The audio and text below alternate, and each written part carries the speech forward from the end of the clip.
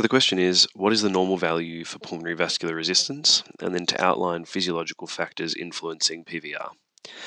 The structure will be to give a definition of PVR, followed by the normal value and how to derive that normal value, followed by a short bit of background about pulmonary vascular resistance, and then the factors affecting PVR, which are broken down into passive changes and active changes. So to start with, PVR is the resistance of the vasculature in the pulmonary circulation. A normal value for PVR is 1 to 2 millimeters of mercury per litre per minute, also known as Wood units. A secondary unit is 100 dynes per second per centimetre to the power of 5. The derivation for this is the fact that resistance is equal to change in pressure over flow. Therefore, pulmonary vascular resistance is the pressure difference between the pulmonary artery and the pulmonary vein divided by flow, which is cardiac output. So the pressure in the pulmonary artery is measured at from right ventricular pressure. Pulmonary vein is at left atrial pressure, and then the cardiac output on the bottom.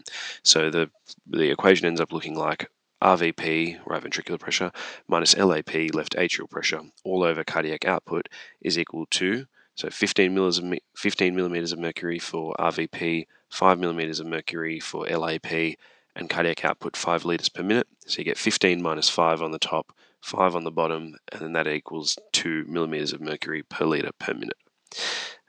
The next step is to talk about a little bit of background about pulmonary vascular resistance. So the reason that the vasculature is of such low resistance, so 2 millimeters of mercury per litre per minute for PVR versus 20 for SVR, is because number one, the pulmonary vasculature is very distensible, and number two, the pulmonary vasculature lacks those high resistance muscular arterioles found in the systemic circulation. The way that then we measure pulmonary vascular resistance is using the equation that we used earlier, but we would do so with a pulmonary artery catheter. So you would get the mean pulmonary artery pressure, the mean pulmonary capillary wedge pressure, and then divide that by the cardiac output. So it ends up being that PVR is equal to mean PAP minus pulmonary capillary wedge pressure, all multiplied by 80 over cardiac output. I haven't gone into why that is multiplied by 80 yet. Then there are factors that affect PVR, and these are all through the Hagen-Poiseuille equation, which is that resistance is equal to 8 times viscosity times length all over pi times r to the 4. So going through one by one, viscosity will affect pulmonary vascular resistance. So the more viscous a solution, for example, a high hematocrit, will cause there to be more pulmonary vascular resistance. If there's a higher length of the vessels, but that's not alterable, so we leave that one out. And then radius is the major determinant. And radius is broken down into both passive changes and active changes. The passive changes for radius are, first of all, pulmonary vascular pressure.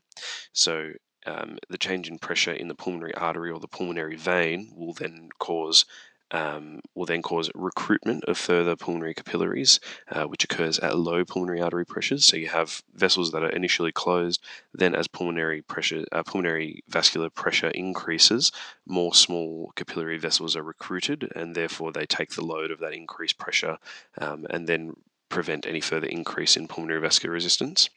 And then at higher pressures, the pulmonary vessels, they initially start quite flat and elliptoid, and then they are very distensible, so they move into a more circular pattern at high pulmonary artery pressures. So that's for the vascular pressure. The next pressure is going to be about lung volumes, so a passive change in radius due to lung volumes.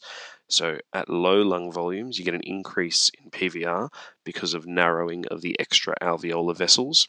And then at high lung volumes, you get a significant increase in PVR, even more than at low volumes, for two reasons. First of all, you get a decrease in alveolar vessel caliber, secondary to alveolar wall stretch and thinning. And secondly, the alveolar pressure exceeds the pulmonary capillary pressure, which results in a collapse of alveolar vessels. And then this is where you see the graph of pulmonary vascular resistance versus FRC. At residual volume, it's significantly higher. So you get higher pulmonary vascular resistance at residual volume, and you also get even higher pulmonary vascular resistance at total lung capacity, with a dip in the middle, which is at FRC. This demonstrates the fact that pulmonary vascular resistance is lowest at functional residual capacity. So we've just gone over the passive changes, which include pulmonary vascular pressures and lung volumes. And then we'll now do the active changes. So the first active change is with respect to the partial pressure of alveolar oxygen as a result of hypoxic pulmonary vasoconstriction. So hypoxic pulmonary vasoconstriction occurs in order to shunt blood away from hypoxic lung and then improve VQ matching. It's a response to decreased partial pressures of oxygen at the alveolus, which is 60% of the response, and then the veins, which is 40% of the response.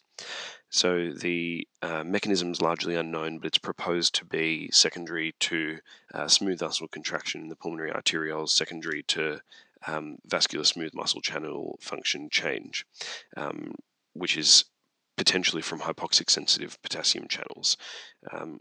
What is known is that the perialveolar vascular smooth muscle will release endothelin and will also release nitric oxide, which occurs in response to inhibition of nitric oxide synthase, in order to change the permeability of vascular smooth muscle channels.